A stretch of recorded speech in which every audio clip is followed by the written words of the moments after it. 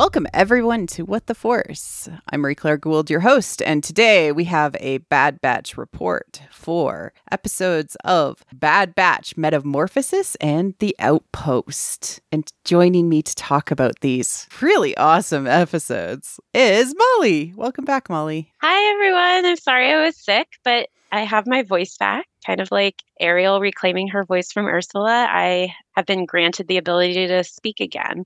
And why not use that ability to podcast? Exactly. I'm here to scream about the Bad Batch. Which has been so solid. Yeah. Oh, yeah. I'm excited. Yeah. I'm excited in particular. I'm excited to talk about it today. I mean, I'm excited every time I record, but I'm like particularly excited today. It was so good. These last two episodes, which I know it sucks to like have to wait for us to recap and talk about these things for you, but the wait will be worth it because of our enthusiasm. I was ready to record last night when I watched it a day late, but I was ready to record immediately after this week's episode. Yes. You messaged me. Yes. Yes. I just had all the feels. I saw people hinting that it was going to be a big episode, and now I see why. So, but I'm excited to talk about both episodes. It's I'm lucky that I get to rejoin you to talk about Bad Batch again for episodes like this. Once again, they're killing it. Yeah. Feels good. Feels organic.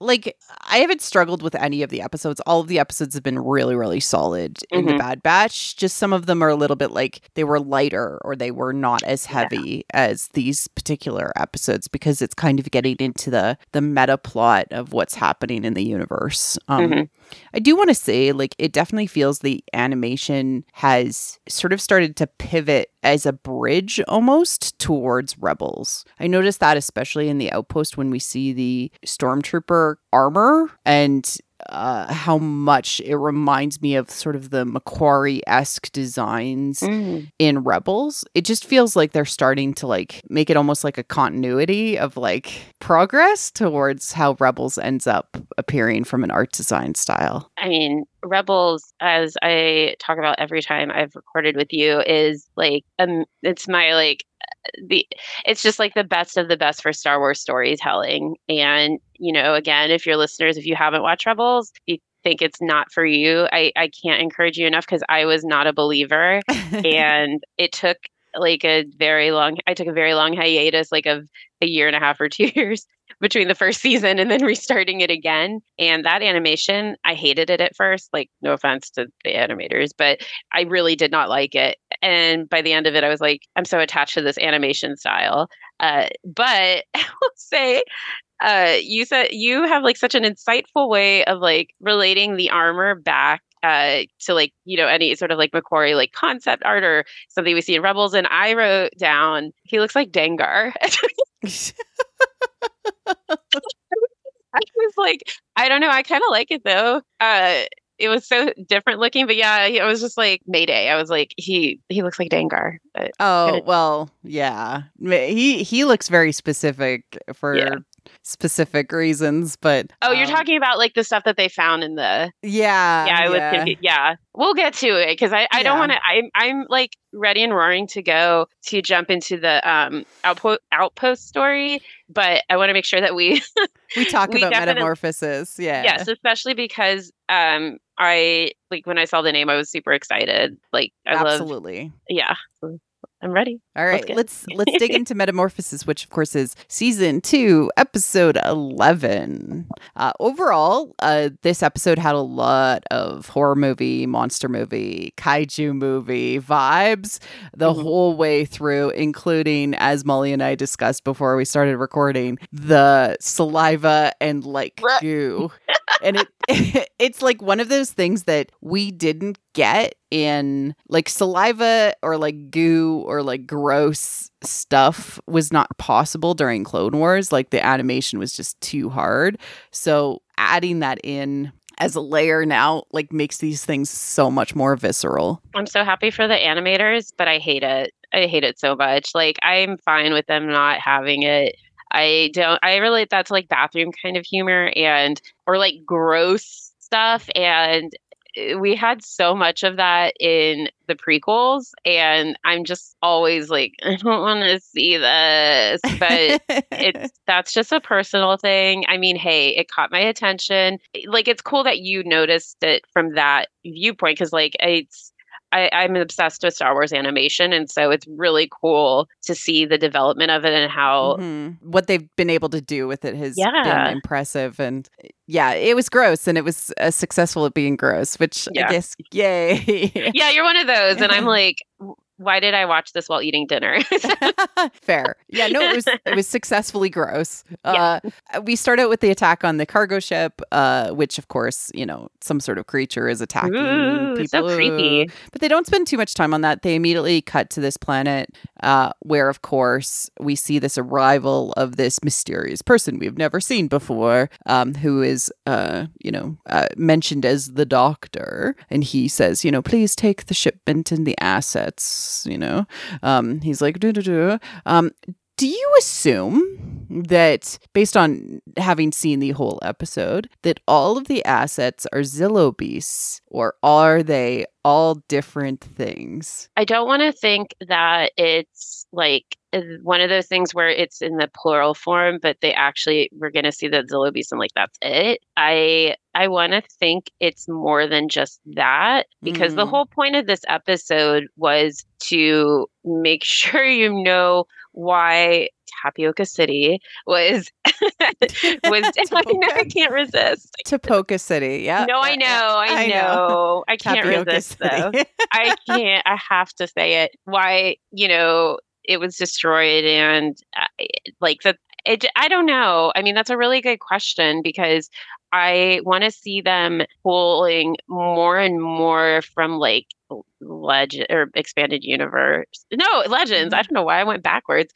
Or I want to see like surprises, things that I haven't considered, or like things that I don't know about. So I want to think that there's monsters that, you know, that are going to just see. Yeah. Like, you know what I mean? Other weird Star Wars is always better. And Star Wars that like we haven't conceptualized, or even isn't from Legends, is just new, always makes Star Wars bigger, right? Yeah. Like, yeah, we have Zillo Beast, which we have seen previously in the Clone Wars, like they even made reference to it. Yeah. But I suspect personally that it's more than just, there isn't like 6 shipments of Zillo beasts. It's like a bunch of different stuff that they're going to maybe Frankenstein monster together, maybe do something like that. I don't know yet, but I'm very curious, because obviously it's stuff that we obviously like don't get to see that in, you know, like the original trilogy or like Rebels, or it just like there's just, I just really like that they are saying there's still room to do all these other like creature creations. I'm hoping for basically a box of animal crackers and we get a bunch of random things. I am a big fan. Be like they're building like, this or is like the Star Wars. There's like a Mothra. There's like a you know. Well, okay, so I was about to say the Geonosis Battle Arena. One of my favorite things is that there's these very distinct looking creepy creepers, and I love them, and that's what I keep picturing. So like now you've got like your Zillo beast, or like maybe they'll go full Godzilla who's gonna fight another. I don't know what they're gonna do. Maybe they're really weaponizing them into something. Wouldn't that be crazy? They put like a cannon on it. Just kidding. Not a cannon, but you know what I mean. And personally, I think that this is going to somehow tie back to the mechanical kaiju that they found on that one planet. Like, how can it not? Every episode has been so thoughtfully planned out, even when there's lighthearted episodes. So there's no way. This is 2 instances of like a kaiju experience, and there's that doesn't the feel like kaiju experience. Yeah, it's the newest attraction at Disneyland. The kaiju experience. It's in Galaxy's Edge. It's in Galaxy's Edge. I would actually love that. I mean, if a kaiju attacked Batu, like, come on. Oh my God. Okay, we're not going to get into like I have so many suggestions for them. No, I like am there's nothing that feels like lazy storytelling. Which I feel like everything is done so deliberately with each episode, even when you feel like they're very disconnected. And so I don't think that they did another kaiju episode like to be like filler, or, you know? Yeah, and a lot of people were very critical of that episode. I loved it personally because of its like mythical meaning and everything. Yo, we love that one. I recorded with you for that one. That was like up until this week, that was my favorite. I think that was my favorite episode. I'd said maybe. Yeah. I don't know. I keep saying they're all my favorite, but that means they're doing a good job. I love it so much. But we get this doctor's name as he introduces himself to Mr. Say, who is of course Nala Say, and it's Dr. Hemlock. Hemlock is a very specific choice. Oh yeah, it really is. So it's like a tree bushy thing that is considered to be in many instances poisonous, and even a small amount can actually poison a human or an animal or livestock, right, or wildlife. And it's most famously known for Socrates. He was put to death basically by drinking like hemlock tea. Yeah. And so symbolically, the name, the Latin name, actually comes from the Latin, which means like spotted or purple or red, and it translates basically to being you eternally deadly or you will cause death. So this doctor, which doctors are supposed to be like, you know, in our collective unconscious healing, right? Yeah. Is like death and toxicity and like almost like doctor death. Yeah. I mean, I don't trust a single doctor in Star Wars. If they're a doctor, I know they're going to be a bad guy. Like, I know that they Dr. are not... Pershing's, who is from the cloning vein of things. He's from the Mandalorian, of course. Yeah, so we're not supposed to trust this guy, and we like Nala Say, and Nala Say is like, I don't like you. And do you think that we have just met, other than Palpatine, obviously, have we just met like our big bad of like a person because I wasn't sure after we lost Rampart. Yeah, like would it just focus on like he might just be the season bad. That's what I mean, sorry. Yeah. Like for the season, I think like we just met him, which I'm like, yay, cuz Rampart is so forgettable now. I'm saddened. I liked Trebuchet. Yeah. I mean, I like the voice acting though. Impeccable. I thought they made a great choice. I cannot remember his last name. It's Jimmy like Stevenson or something. But if you look him up, he is one of the most recognizable actors, like for TV. I know him from Westworld, but his voice is just so smooth and perfect for this darkness that he's bringing into the show as we're, getting darker and darker as the season goes. And also Jimmy Simpson, of course. You. Right, exactly. Of everybody course. Look him up and you're gonna go, he can do comedy too. He's got one of those faces. Yep. His name is actually Royce Hemlock, which makes him even more like kind of a rich doctor, right? Like Royce. Like a Rolls Royce. I don't actually know what Royce means, but I just thought, I was like, when they said Hemlock, I was like, that is a super deliberate name. Kind of like the clones though, because they have extremely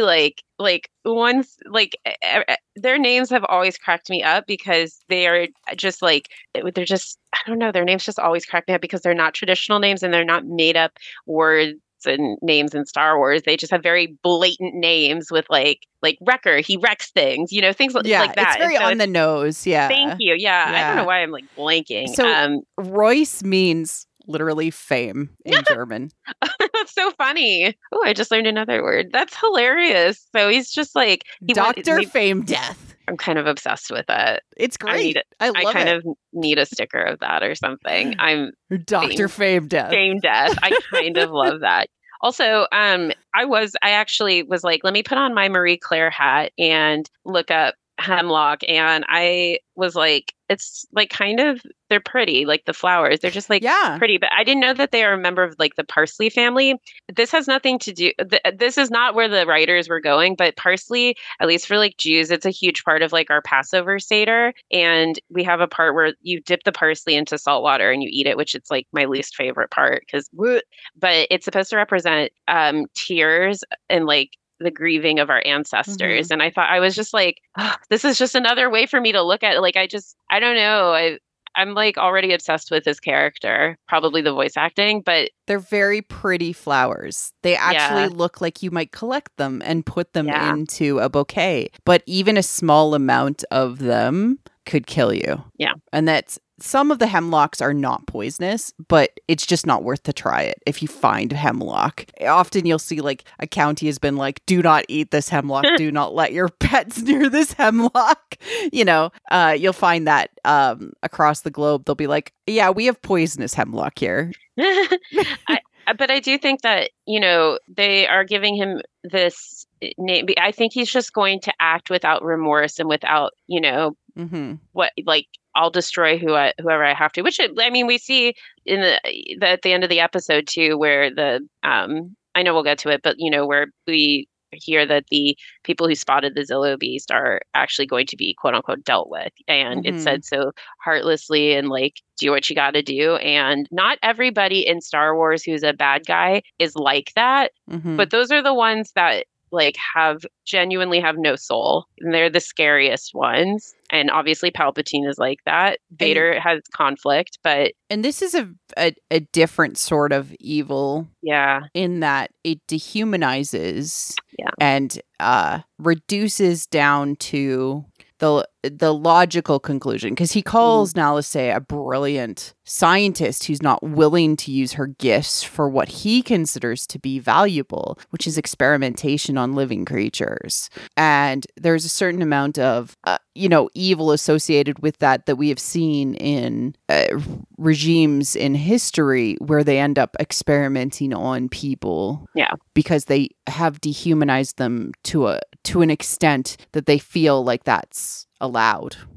Right. Well, and that's why you almost feel, I don't feel bad for the Zillow beast, but like you could. I mean, I feel bad for the Zillow beast. I think I'm just like, they did what they meant to do like very well at the beginning of the episode, where I was horrified, and then you hear Omega later saying like, it ate the crew, like it ate the crew. The way she says it, I was like, aloud, it ate the crew, like the same like horror. Yeah. So that was done so that's why I probably am like, not like tenderhearted towards the Zillow beast as I normally would be towards, you know, like creatures like that. But it kind of like it reminds me of I don't know if you saw it, the second Suicide Squad, where it's like I'm doing air quotes, there's like this creature that looks like a starfish, like it's like the big monster, and it's basically been experimented on. It's the same thing. It's been experimented on, and it like retaliates. And that's, can you blame it? Yeah, exactly. Yeah. So that's also like and you're horrified by what this monster can do too. And that's the Zillow beast. I mean, that's the same kind of thing, but anyway, continue. The Bad Batch, we actually cut to them after kind of having this really great scene with Dr. Hemlock and Nalase, and Sid is sort of being argued with by Omega. It's like, stand back, boys, I got her. Like, like, how dare you abandon us? And Sid's but really, like, though, how dare she? How dare she? Like, she deserved this. But the Bad Batch is just like, they're not willing to fight Sid. And they end up like sort of finding out about this down ship, and they argue her up from 35%, which is their normal cut, to 50% to explore the ship to get what they can and bring it back. They arrive on the planet, and of course, like, it's a horror show all the way. They there's a lot of like, lights, scary, goo, very alien-esque. Yeah, very alien-esque. And we also see that an Omega recognizes that the technology is Kaminoan. Yeah.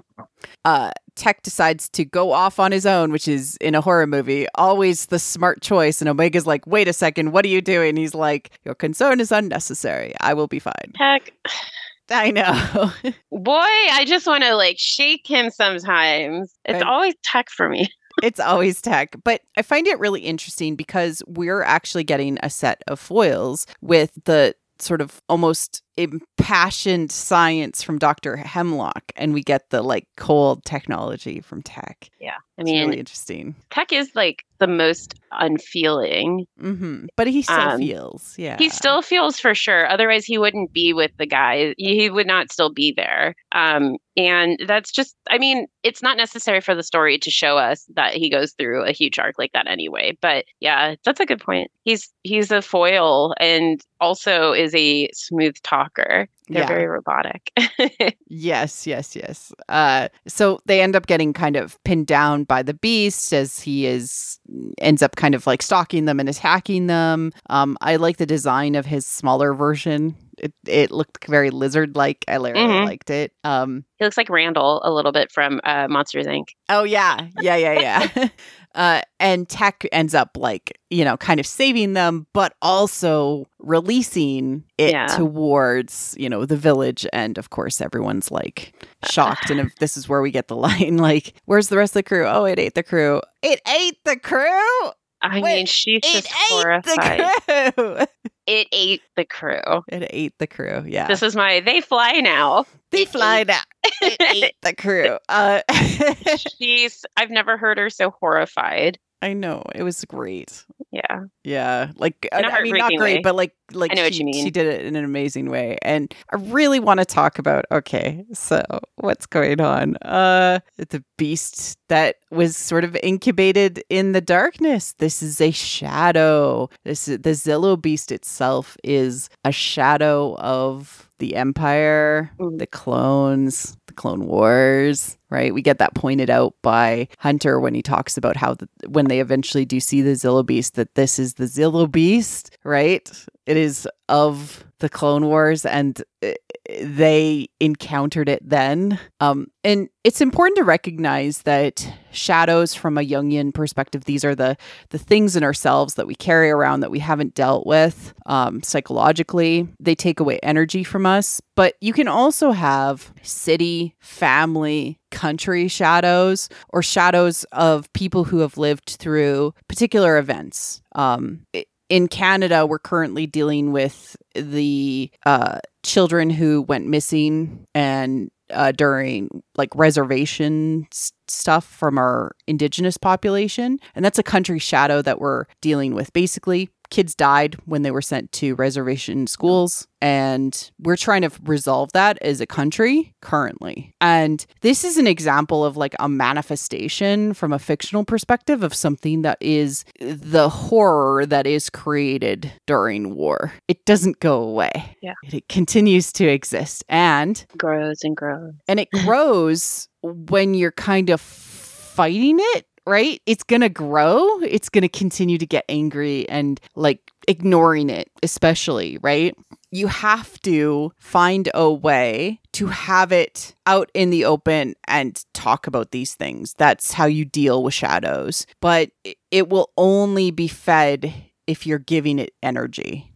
It's a massive metaphor. Yeah, especially because, like I said, that he wants anyone who saw it to be dealt with, and we know what that means. And that's a good point. Like it ties into that too. At the end, because the Zillo beast. I don't even know. It's just a creature, but it's like, I guess I just didn't look at it farther as this sort of metaphor. But I mean, the sight of it's just like so big and overpowering. And for some reason, like in Star Wars, it freaks me out. I think because I'm used to looming ships and cannon fire, and that, and the darkness that I'm used to seeing is that or something force related.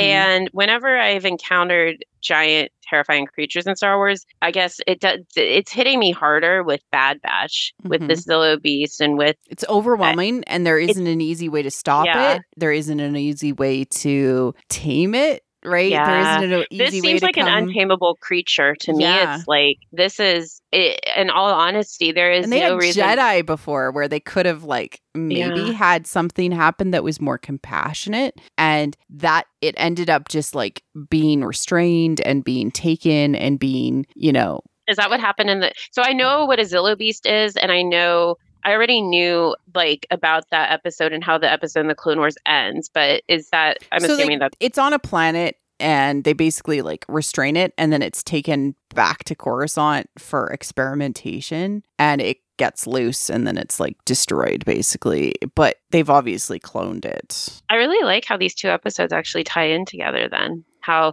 it's things that they want to keep hidden. It's all about like what, because the Zillo Beast is meant to be hidden, right? It's right. this hidden thing that grows. Yeah. Right. And it grows and it grows and it grows when you try to attack it. Well, and that's, again, I think that's that overwhelming like scaredness that I had with it, because it's just those shots of it, like with the electricity crackling through its teeth, or like it's just, it's horrifying. It's great. Yeah. And what does the Bad Batch do? Well, they try to stop it. They're really ineffectual because they don't really know what it is, what it's all about. And so Tech does the right thing, which is he gathers data. He pulls out the truth of it, projects it out there, right? Psychologically, he gets it. And this is important because you can't wrestle with shadows until you fully understand them, until they're out in the open. So in Canada, with my example, we talk about the bad stuff that has happened in our nation. You have to have it out in the open. But what does the Empire do? It restrains it and it gets rid of all of the people and sort of hides this. Yeah, I mean, they're not necessarily looking for support from other, planets, but they have a certain, not image, I guess, I mean, it's just an all-encompassing, like, this is how you're supposed to think and feel. Like, it's a dictatorship, but it's just interesting how it doesn't matter how huge and scary the thing is, they are still going to try and just cover it up. And obviously in America, we have a history of doing that, and we don't really face, Canada's gone through a lot of the same transgressions that have happened here, like with our Native people, and we don't really address it. So we're trying. You're trying more than I would say. You're trying more than us. Yeah, it's not perfect, certainly, and there's more that we can do. But this is such a great, like, symbolic thing happening inside of Bad Batch, which I love. But the Bad Batch has information, which is the start, right? It's the start of being able to do these things. Unfortunately, this entire village was basically silenced because of it. At the end of the episode, we have... I realized that the place that they're in, the cloning facility, or the place with Dr. Hemlock and Nala Se, is Mount Tantus, which is close enough to Tantalus to be a House of Atreus consumption parallel. That's cool. That's really neat. Good job. Yeah. Her grid is so big right now, too. No, I'm really happy because, this is... the clones are part of this consumption, motif that's happening within Star Wars, that they are being bred to die and not to live. Yeah. So and made me start crying already. We're going to get that in the Outpost, of course, right? But because of the information of, do you know anyone else who is still around? Well, it was President Lamassu, right? Or Prime Minister Lamassu, who was still around on the cloning facility, or on Tapoka City before. And he informs Dr. Hemlock about Omega. I hate him. I was like, you utterly useless. Go away. Also, like, I will say maybe that was the part that I wasn't sure how I felt about the episode. It was the part I wasn't sure about how I was feeling, because I almost am like at the point where I'm ready, after seeing the Outpost especially, I'm ready to focus on the big picture, and I don't want another chase to get Omega. But I don't know how they're all going to fit in together. And I'm sure it'll be done really well, which is why I was like, not really, I wasn't reactionary. It was just like, I don't think I can really think, I don't want to like predict that that's going to detract away from the plot or something. Because obviously Omega is going to play a huge role. I mean, she's our little angel. Like, of course she is. A sweet little baby angel. Like, she's going to play a huge role in the rebellion. And I'm itching and raring to go to get to that. But if they need to involve a chase to capture Omega to get to this next point, then so be it. I'm sure it'll be done seamlessly. It's interesting that they're tying on this concept that Nalase has secret knowledge, right? Knowledge of creation. Yeah. Right? Certainly symbolically, of course. The feminine. Omega also being secret, being important as some sort of secret wisdom or power. It ends up being a dark union.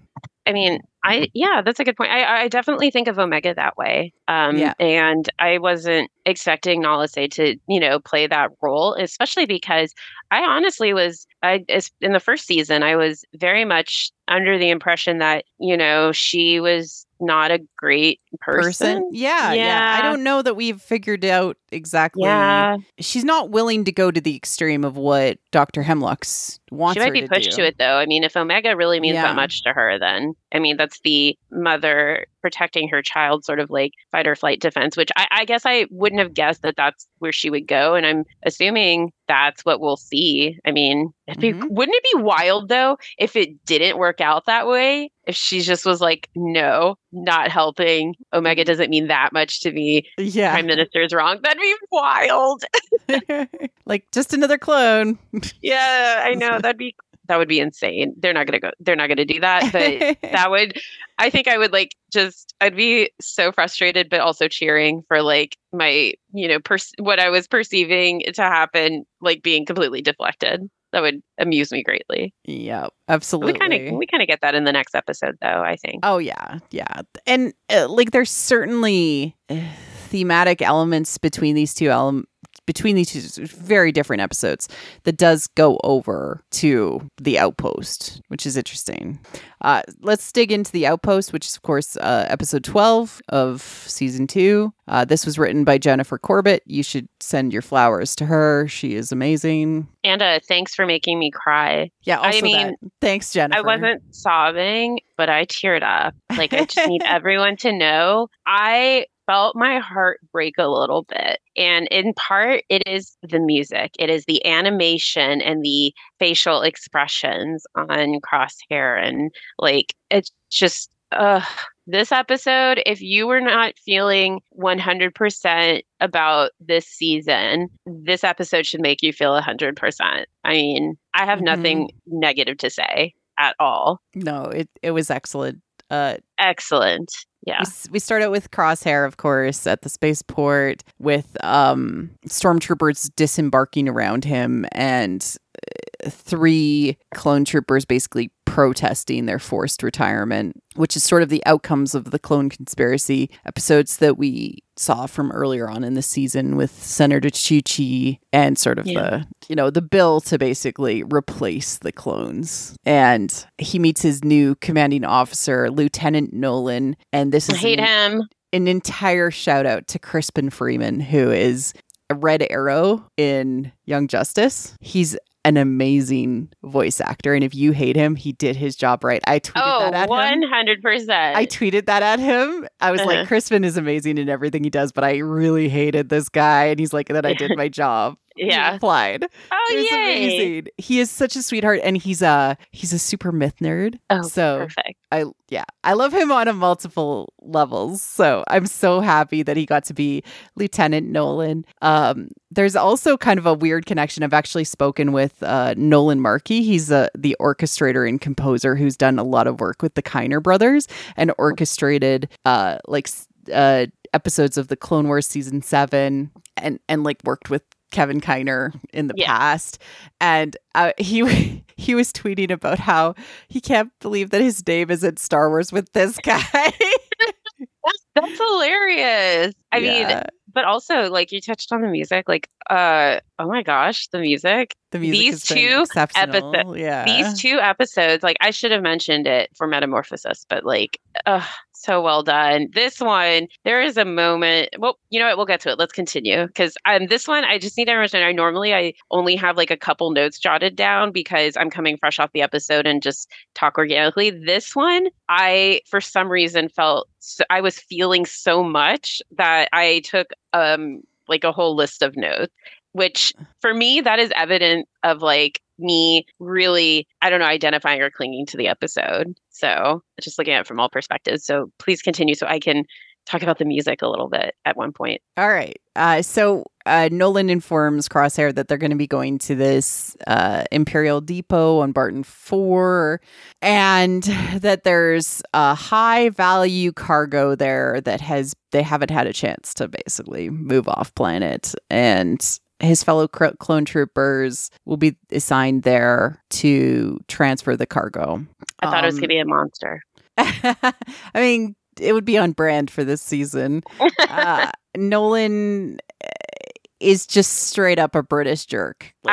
He's so gross. Like he just literally he hates the clones. He's sort of the worst sort of abusive boss. He is just the worst. I felt so much anger and was ready to pull out. It was late at night, but I was ready to yell at my TV because and like you said, he did the voice acting impeccable, job well done, because I was so angry. The dialogue though, it's just we don't see it all the time in Star Wars. We do get more humanity with some of the bad guys. I mean, we see it.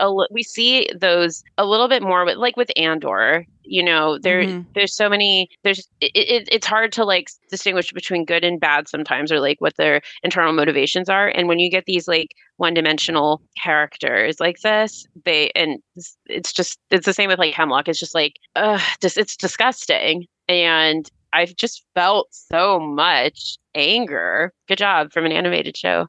I got this a little bit too with Rebels, so that's why I was pleased to be feeling these things. But as soon as they arrive at the base, you see the sort of scavenger condor type bird flying overhead, and it's sort of looming, and there's this kind of shadow effect, right? You can only see the outline of the bird. Do we ever see it full on? Actually, now that I think about it. No, but we do see it symbolically at one point. Yeah.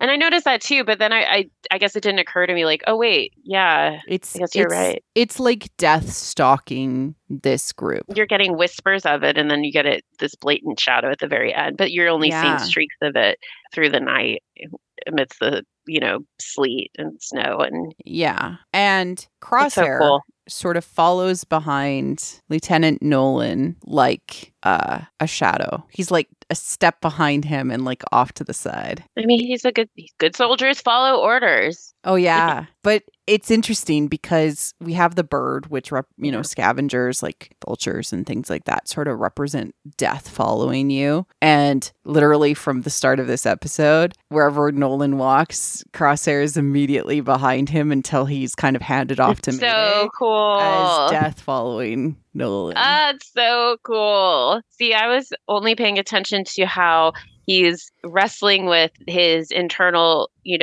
his number one motivation, which is to follow orders. Good soldiers follow orders. But now we're seeing, but that doesn't mean he likes it, I always, I'll get into that in a minute. But that is really cool that you pointed that out. I didn't even think of it that way. I love that.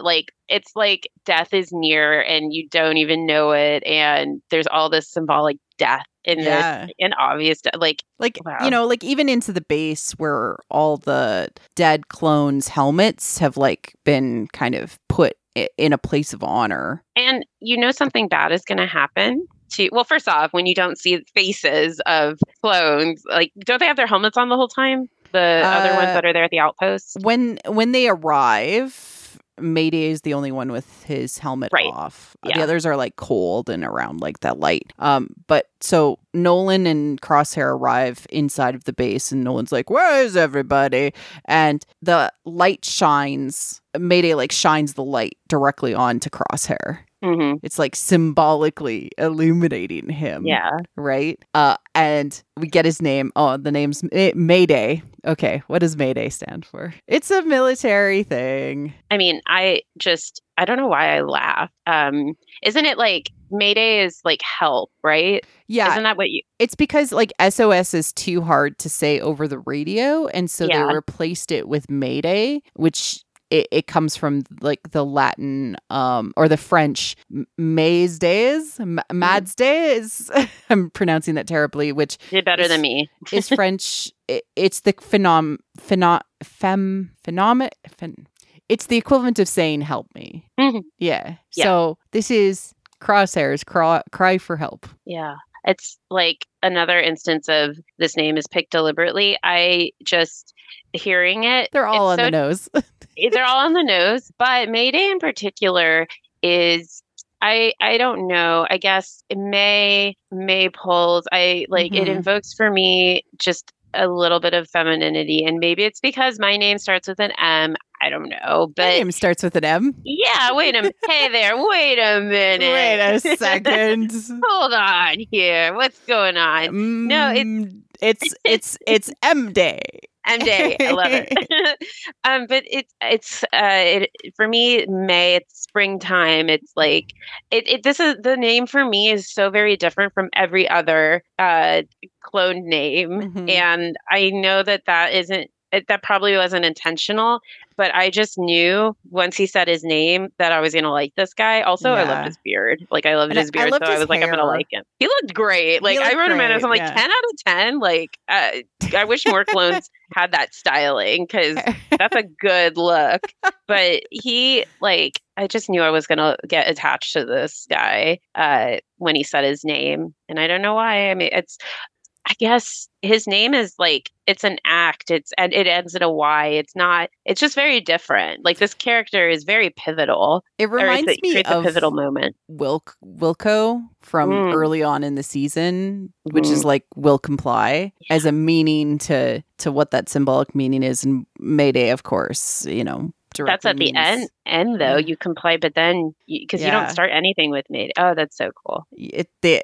Like you're in danger, right? Mayday is you're in danger and you're gonna die. Well, it's the end of it. It's the end of a cycle, which is what Crosshair is going. If you picture him on like this little car that has this arc, he just made a huge move on it, from will comply all the way down to if you comply, there is death. There is nothing but death in this future of complying to these orders, and so there's a raid that happens, and some of the crates are stolen, and so Lieutenant Nolan's like, go and get those crates, the two of you. And Mayday gets his helmet and he puts it on. And this is where you said it reminded you. Yeah. I was like, because it was just seeing it, I was like, this reminds me of something, and I don't know what it is. Is it Ray? And then I was like, it's kind of Ray, but I don't know. He kind of looks like Dengar for me.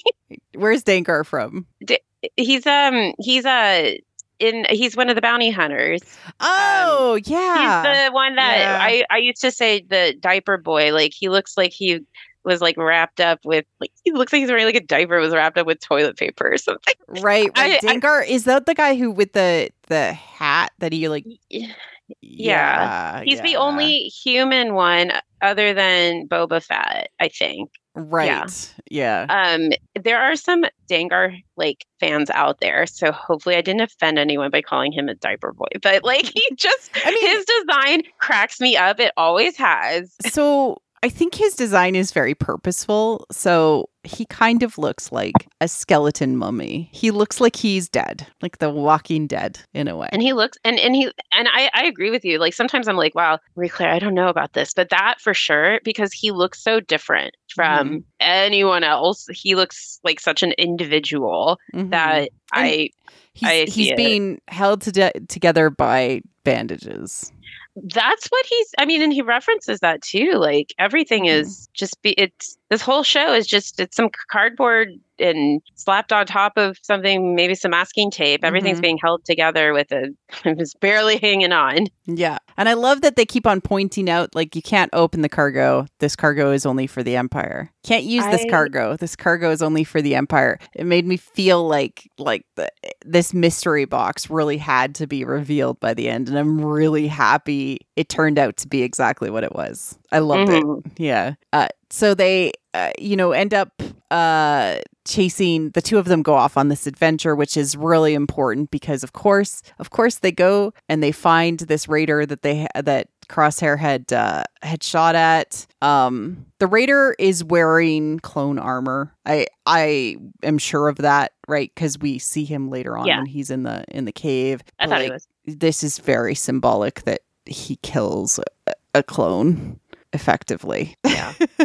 Like he shoots him from a distance, even though it obviously looks like a clone. Yeah. He doesn't even hesitate, right? So is that the one where he was like, he made that face where he's just like, ugh. I don't know. There's this one moment where he made like this disgusted kind of with himself sort of reaction. Okay. I was just making sure. Yeah. So him and Mayday follow this clone, the bleeding right into a cave, right? Caves, of course, symbolically represent, Star Wars loves a good cave. Caves, mines, they're really doubling down on that in these seasons of Star Wars, Mandalorian, as well as The Bad Batch. There's lots of caves. And from a certain point of view, has a story from the perspective of the cave. Yes. Caves are important because you go in and you experience transformation of sorts. You see the bleeding, right? The blood going into the cave. So it's really important that they follow this person in. They go and find him. He's already dead. They kind of have this discussion about, they have this armor, they've been just stealing from us. And one thing leads to another. And Crosshair ends up stepping on a mine in frustration, right? And it's a triangle mine. I thought it was like, I don't know. There's a lot of focus on that too. Did you know? Like they really like make sure that you are very focused on. I wish I could like pull up the image and like how detailed it was, but maybe it's because I've been drawing so many I had to draw so many triangles for my celebration outfit because of those portals, because there's triangle portals that like I'm like, oh my god, another triangle. Triangles have a representative meaning in Star Wars. Well, look, it's another connection to Rebels, at least for me. It is. I mean, it is sort of in that in Star Wars we typically think in binaries, right? Light or dark, Rebels or Empire. Triangles represent that there's a third option in how you live your life, right? Dave Filoni talks about how the light side is selflessness and the dark side is selfishness. But what they always fail to mention is that somewhere in the middle sits the self. And if you were to put your hands up and you had one hand on one side and one hand on the other, and then you were to touch your fingers together, you would create a triangle. And in the middle is the self. That's the third way. That's the third choice, right? And all of us have to find a way to live between selfishness and selflessness. We can't be entirely selfless or we end up starving ourselves. And we see that with Mayday, who has been very, very selfless in his survival, just letting people die around him. And you can't be entirely selfish like Captain or like the Lieutenant Nolan, or you end up killing those people around you and doing more harm. And so this is to show on this transformation for Crosshair that needs to happen, to show him alternative paths where this is very dangerous for Mayday to do, and he shows him that he's willing to save him. I mean, and that's why, because I definitely at one point was thinking, why was it Mayday and not his own brothers that kind of pull him back? And it's important that it's not really like a life for a life situation. I don't know, it's just really powerful that it was someone that he just met, that he, I guess, really had to be separated from what he believed in to go into this cave with, again, someone he just met, even though the clones have that mentality of like they're all brothers. you know, it's still, it just feels very different. And I think it's more powerful when you have sort of compassion and identification with somebody there's a who lot is of compassion, more different than yourself. It's why Reylo is super powerful for a lot of people, because finding compassion for somebody who is your enemy is very, very powerful. Yeah. I mean, it just, I'm sad just thinking about Mayday, because and also I'm thinking about like when they're in the cave and talking about like, you know, what happened to Crosshair's group and Clone Force 99, who he says, but like Mayday doesn't recognize. I know. I was actually like waiting for him to go, Clone Force 99, because I just assume like everyone knows who they are. Yeah, no, he's like, oh, that's too bad they're gone. Yeah, like, I get it. I get it. I've lost brothers too. Yeah. But that's important though, because it means like this is so much more than just your like family, your, you know, your small little world. It's more, I just think it's cool because it's like Mayday's like the fringe. She's like living on the fringe of what feels like the fringe of civilization. He's on the edge of death, and he's on the edge of like kind of breaking free of the spell that the Empire has. He pretty much has. I mean, because he's like what we would say, he's kvetching a lot about what, like, he sounds like me in one of my recent jobs where I felt like the company wasn't really providing us support or like cleaning supplies during COVID, things like that. He sounds like me, and I love it. But yeah, he's like on the fringe of that and kind of pulling Crosshair to that edge too. But it's important that they had that little discussion about like that he had more room to complain essentially about what the Empire is not providing, because Crosshair already saw that at the beginning of the episode where he sees his brothers being told, like, forced into retirement. And now here's another perspective of what the Empire is not providing. Oh, I love it. I love it. Slowly we see Mayday pin down each of the corners of the triangle, right? Showing you there's three choices, right? It's not just two, there's three. And, you know, he gets safely out of the way, but Crosshair is saved. And then they leave the cave. There's this massive storm that's happening, and Crosshair's helmet is like taken away. He's demasked, which of course is the best symbol. It's so important in Star Wars. Yeah, when you lose your helmet, even bigger than a cave. Even bigger than in Star Wars. When you take off your mask, you're demasked. The persona that you thought you were maintaining is not real. You are revealed and fleshy underneath. You've been humanized. You've been humanized. I mean, the best example we have, of course, is when Kylo gets told to take off that stupid "stop being a child" in a mask. I was sitting here like waving my hand, like, let's just bring it up. The best scene in a Star Wars movie. Smashes the mask to no longer be the child. And of course, we're humanized because of that. He can no longer hide from who he actually is. That's also really, really important. And you know, they're being chased almost by that bird. And the bird I actually just quickly looked up is actually called an ice vulture, which is dope as hell, because vultures themselves are birds of prey in addition to being scavengers. So they will do anything they need to do to survive. Yeah. Carry on. I mean, I love any mention of them as like symbols of death in literature too. So yeah, I like that you love that it's Ice Vulture, because I was like, where's like, why don't they have like a convor, like a kind of, or, well, not that one, but like, I don't know. I was expecting like some like heavy metal kind of like name. I don't know. Yeah, I don't know. I like it. Everything is on the nose in it is. Batch, yeah, right? You're right. You're right. I mean, again, Bad Batch is supposed to be for younger kids than us. And so it has to work on their level. And they may have heard of a vulture if they look it up. They might not have heard of a convor, or like they might not know what a weird named creature is. They might have heard the term Mayday as well, right? So I think all of these names are very on the nose just because it brings it down. Yeah, it makes it more accessible for that level as well.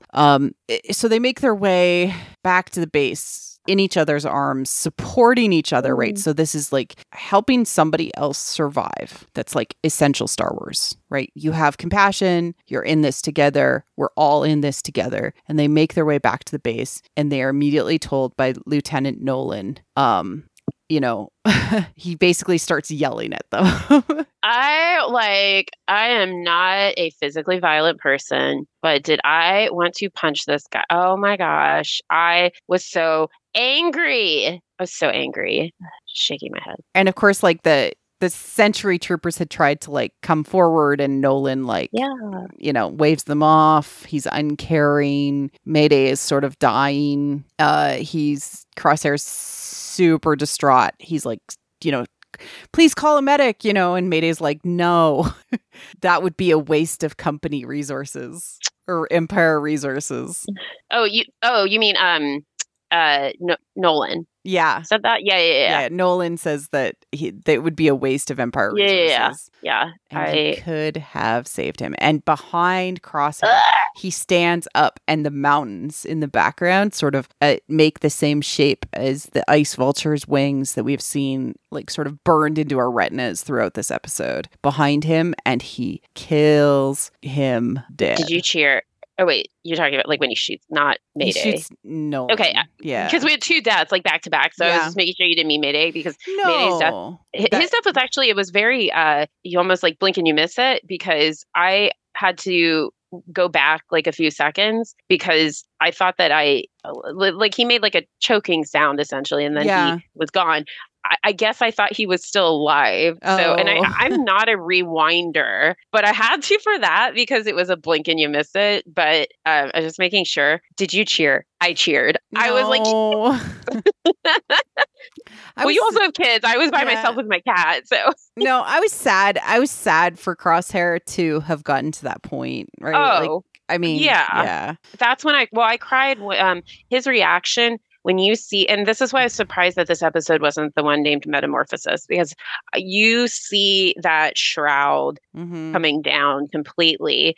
It's almost like, I think the way that they animated it was like, it was so well done with the snow, like just kind of like cleansing his bare face almost, and just it's like just being woken up from a spell almost. And I said almost a bunch of times, my apologies, but I don't always want to see the right thing, which is we're not killing the bad guy or whatever. We're going to do the quote unquote right thing. I want to see characters in Star Wars specifically. I want to see them push the edge, not real life, just here, because I think it's too formulaic when you say, this is how we're going to handle the bad guys. This is how the good guys are going to handle it. And here's what the bad guys do. Pew, pew, pew.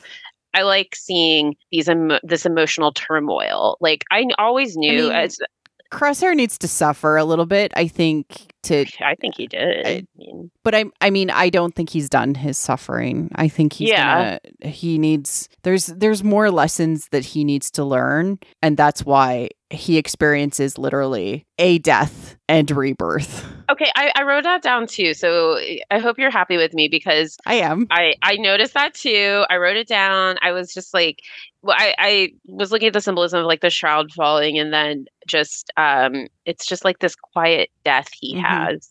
And that's why the animation is so brilliant in this, because you see it play across his face, and it's in the music, and it's just like you get this super impactful moment in the blink, like another blink of, this is like 2 blinks, and it's so fast, but it's just so like I've been waiting for this. I've been wanting a Crosshair episode sooner again.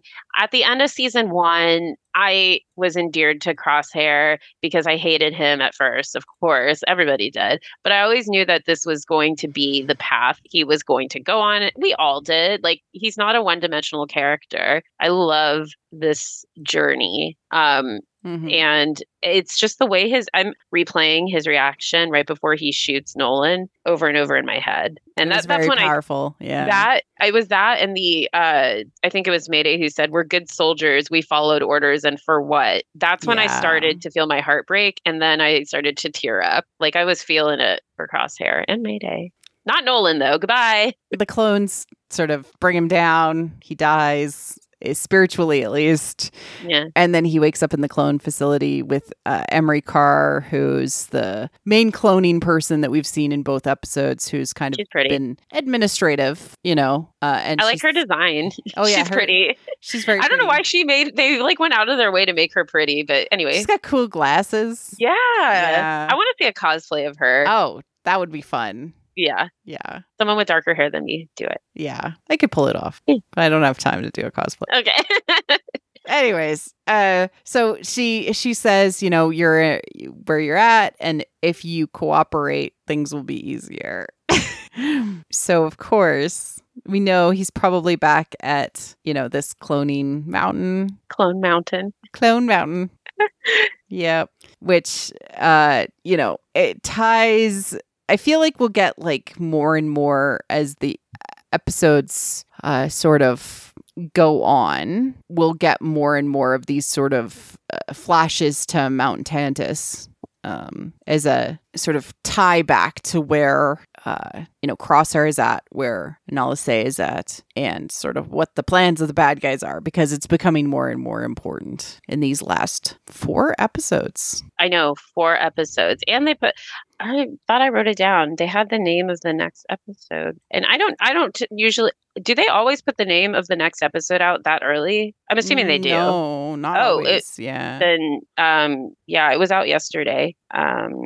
Pasu or Pabu.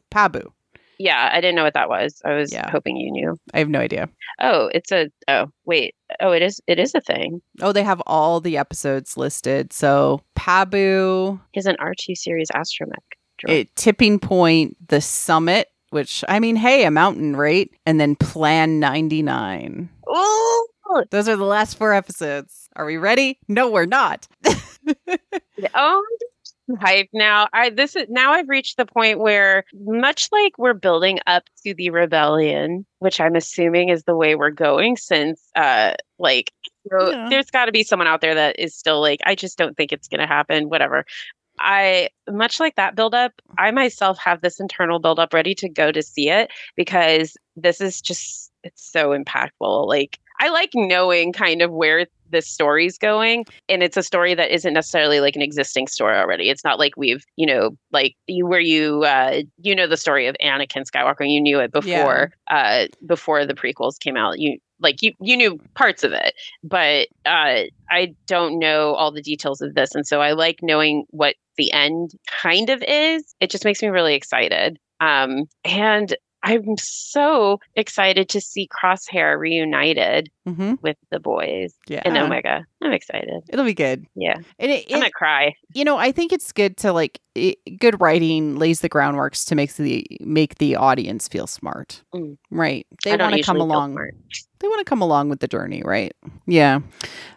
Wow. What an amazing 2 episodes. That's one of the best animated episodes in Star Wars of anything that I've seen.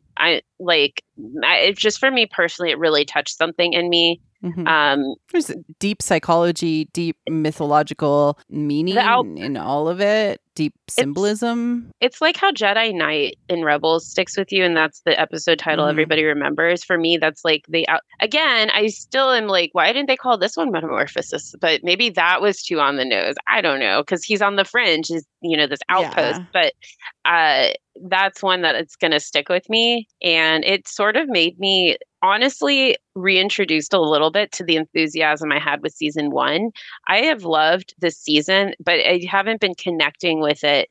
Honestly, I have not been connecting with it as strongly as I did with season 1. And I thought it was because we are jumping around so much. And now we haven't seen Echo for a while. I like that family unit, and I guess I could see where that season was going, but this sort of reminded me of why I love Bad Batch so much. And I get it with other episodes this season, but this really did it for me. Absolutely. I really love these 2 episodes. I have felt like they have rewarded us as audience members. They really gave us a lot to chew on and think about and connect with, even a very dark character like Crosshair. And we empathize with him, which is great. Yeah, that's the thing. That's good storytelling. That's what that's why we like not the only reason why, but that's part of why we love Kylo Ren is you can empathize with this on paper bad guy, which is how like you're supposed to not feel like goo goo hard eyes for Crosshair, even though he has his own fan base. I do not look up that fan art unless you want to laugh like I do, but he is just such a cool character, and I really did not like him for most of season 1, and I think this is just brilliant writing. I mean, I love characters like this, not morally gray necessarily, but like just these really conflicted like characters you're seeing go on this journey make them so multidimensional. I mean, he was just stuck in the underworld for a little while. He just needs some rebirth happening. That's why. Yeah. I love that. I love the underworld, so maybe that's why. I'm a Crosshair girly now. I need everyone to know it.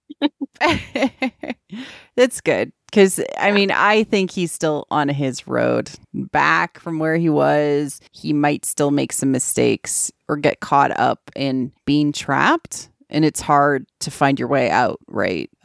It'll be interesting to see how this season plays out. I'm ready. I'm so excited. That's good. All right, Molly, where can people find you if you're there looking for you online? All right. Well, if you can't hear my loud voice calling to you, it's going to be Twitter at Darth Molly, spelled MAULLIE, or on Instagram at Darth_Molly, spelled the same way. Awesome. And we will be back in 2 weeks for 2 new episodes. And then the week after that for the season two-part finale. Lots and lots of Star Wars before more Star Wars in London for Celebration. Yeah. Man, I still haven't watched Mando, so I've got to go do that tonight too. Oh, they're great. I heard. All right. Take care, everyone. See you next time. Bye. Bye. Thank you for listening to What the Force. I'm Marie-Claire Gould, your host. Our music is provided by Christy Carew for What the Force. We have a Patreon at patreon.com/whattheforce. We would like to thank all our patrons, especially those who love and are obsessed with What the Force. Melody, Night Huntress, In Wild Space, How Rude, Anna Perez, Neil, Christian Luca, Josh Johnson, Scott C., and Susan. Make sure to like and subscribe on YouTube or leave a 5-star review on iTunes or other pod apps. It helps people find the show. Check out our other channel on YouTube, What the Fiction. You can connect with us on Twitter at WT Force Show, What the Force Podcast on Facebook, and our website, whattheforce.ca. We also have a Discord. Links are in the liner notes. Feel free to reach out and start a conversation. Cheers.